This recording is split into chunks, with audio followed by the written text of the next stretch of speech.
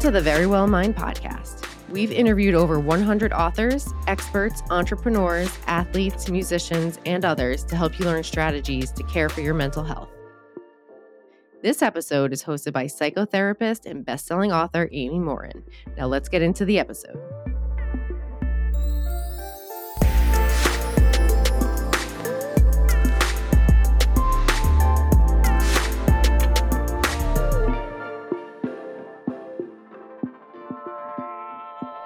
You're listening to the Friday Fix. Every Friday, I share a quick mental strength strategy that can help fix the thoughts, feelings, and actions that can hold you back in life. Today, I'm talking about online therapy. Sometimes I encourage people to reach out to an online therapist, but when I do, I often get a response like, wait, that's really a thing? Or, does online therapy actually work? So I thought it'd be helpful to clear up some misconceptions and to talk about the potential pros and cons of seeing a therapist online. Now, full disclosure, I've never provided therapy online before. I've always worked with people as a face-to-face therapist. But I have been an online therapy client. I tested all of the big online therapy sites for a project that we did at Very Well Mind. Essentially, I got to do some undercover journalism. I signed up for several online therapy services and spent months testing them all out so I could see for myself what it was like to go to online therapy. We also surveyed other people who use those services too, so that we could better understand what they liked, what they didn't like, and what their overall thoughts were about each online therapy site. At first, I was skeptical about whether online therapy was going to be helpful, but I was kind of surprised by some of the things that I learned. Online therapy certainly isn't for everyone, but it did offer some advantages over face-to-face treatment. Before I jump in, though, and share more about my opinions, let me tell you what the research says. For the most part, studies show online therapy is pretty effective. One study from 2018 that was published in Journal of Psychological Disorders found that online cognitive behavioral therapy was just as effective as face-to-face treatment for major depression, panic disorder, social anxiety, and generalized anxiety. There are a few studies that have even found that online cognitive behavioral therapy for depression might be even more effective than face-to-face treatment. But most of those studies look at cognitive behavioral therapy. That's a specific type of therapy that involves teaching people skills that they can practice in between sessions. But not all therapists use CBT. There are other kinds of therapy that might not be as conducive to online treatment. Now, let's talk about how online therapy works. Certainly, all of the online therapy sites aren't created equal. The services varied from site to site.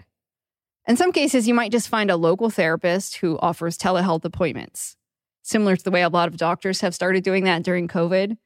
It might involve a weekly appointment via video chat that would be really similar to what you'd get in the office. It just takes place over the computer. Or you might sign up with a big online therapy service who offers a whole bunch of different options.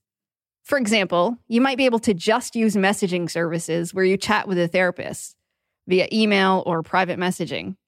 You might never actually see the therapist in real time or over video.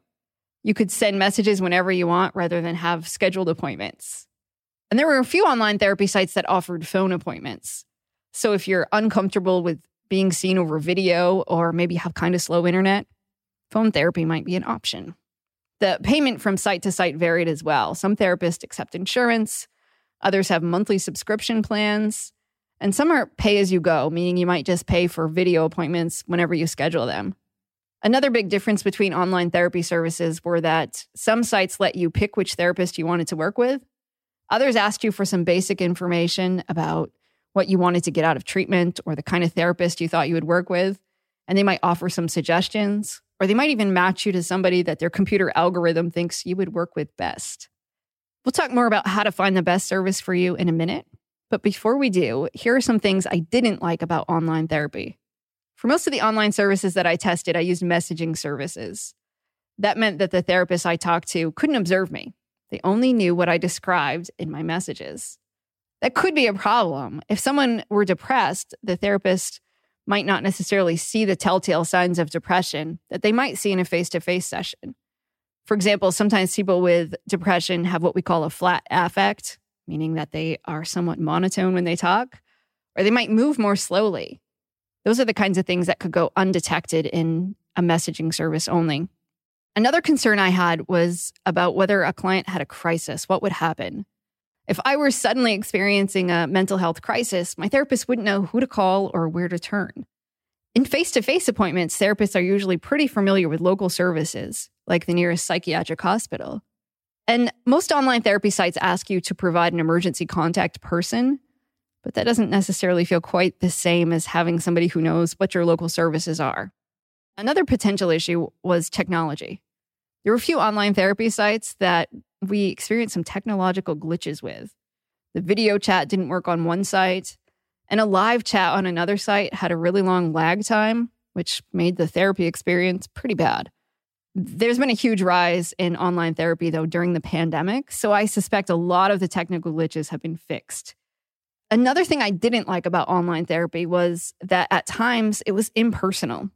One site just had the therapist keep giving me worksheets week after week, but we didn't talk about the worksheets, so I felt like I was doing busy work that really wasn't all that helpful.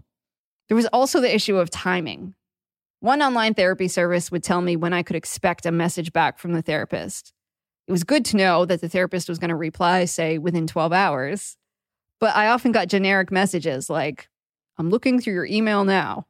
I think that the therapists were under pressure to reply in a certain time frame, so they sent generic messages when they didn't actually have time to reply. So that wasn't necessarily all that helpful.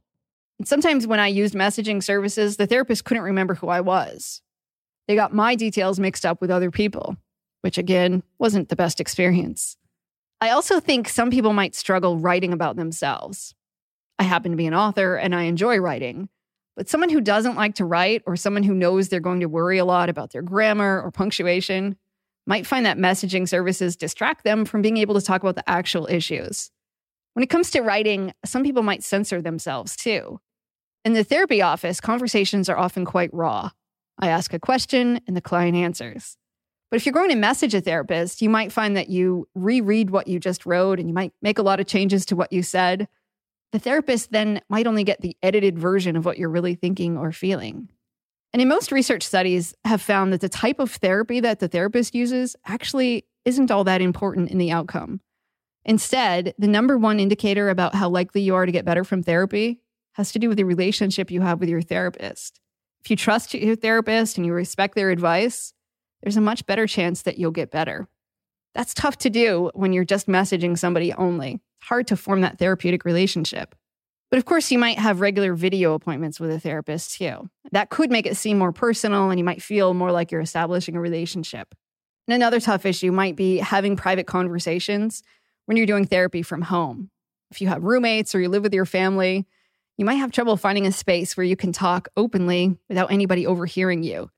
And sometimes there's the concern, too, that somebody else might open the therapy app on your phone, or if they're staring over your shoulder when you're typing in the computer, you might not feel comfortable talking.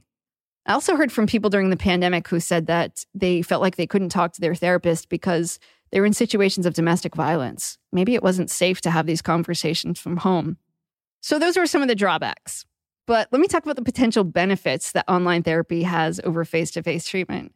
I absolutely love the convenience. I didn't have to schedule appointments or waste time driving to the therapist's office. Instead, I could message the therapist whenever I wanted. I didn't have to wait a whole week to tell my therapist something either. I could message every day, and I usually got a response the same day, unless it was the weekend. I also liked that I didn't even have to give my real name.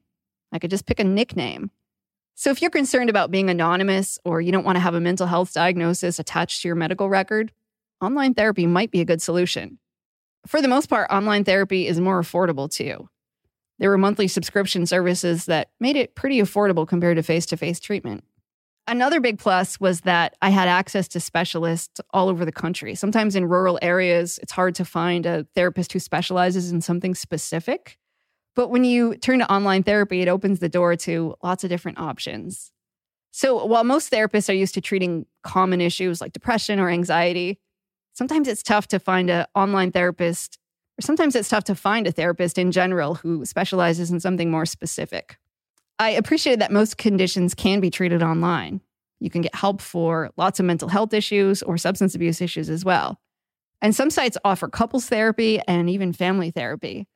And one big advantage of online couples therapy is that Each partner doesn't have to be in the same place. So if a couple's in a long-distance relationship, they can still get online therapy.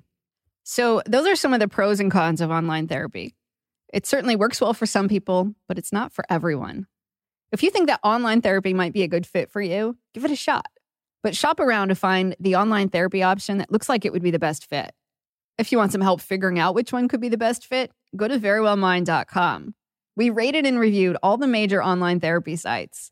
We surveyed people about what they liked and what they didn't, and we evaluated them in all sorts of categories. We even gave out awards for different things like the best site for online family therapy, the best overall value.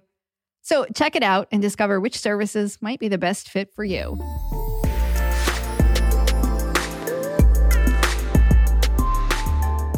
Thank you for listening to the Verywell Mind podcast. If you found this episode informative, please share the episode with your friends and family and leave a rating and review wherever you listen to podcasts.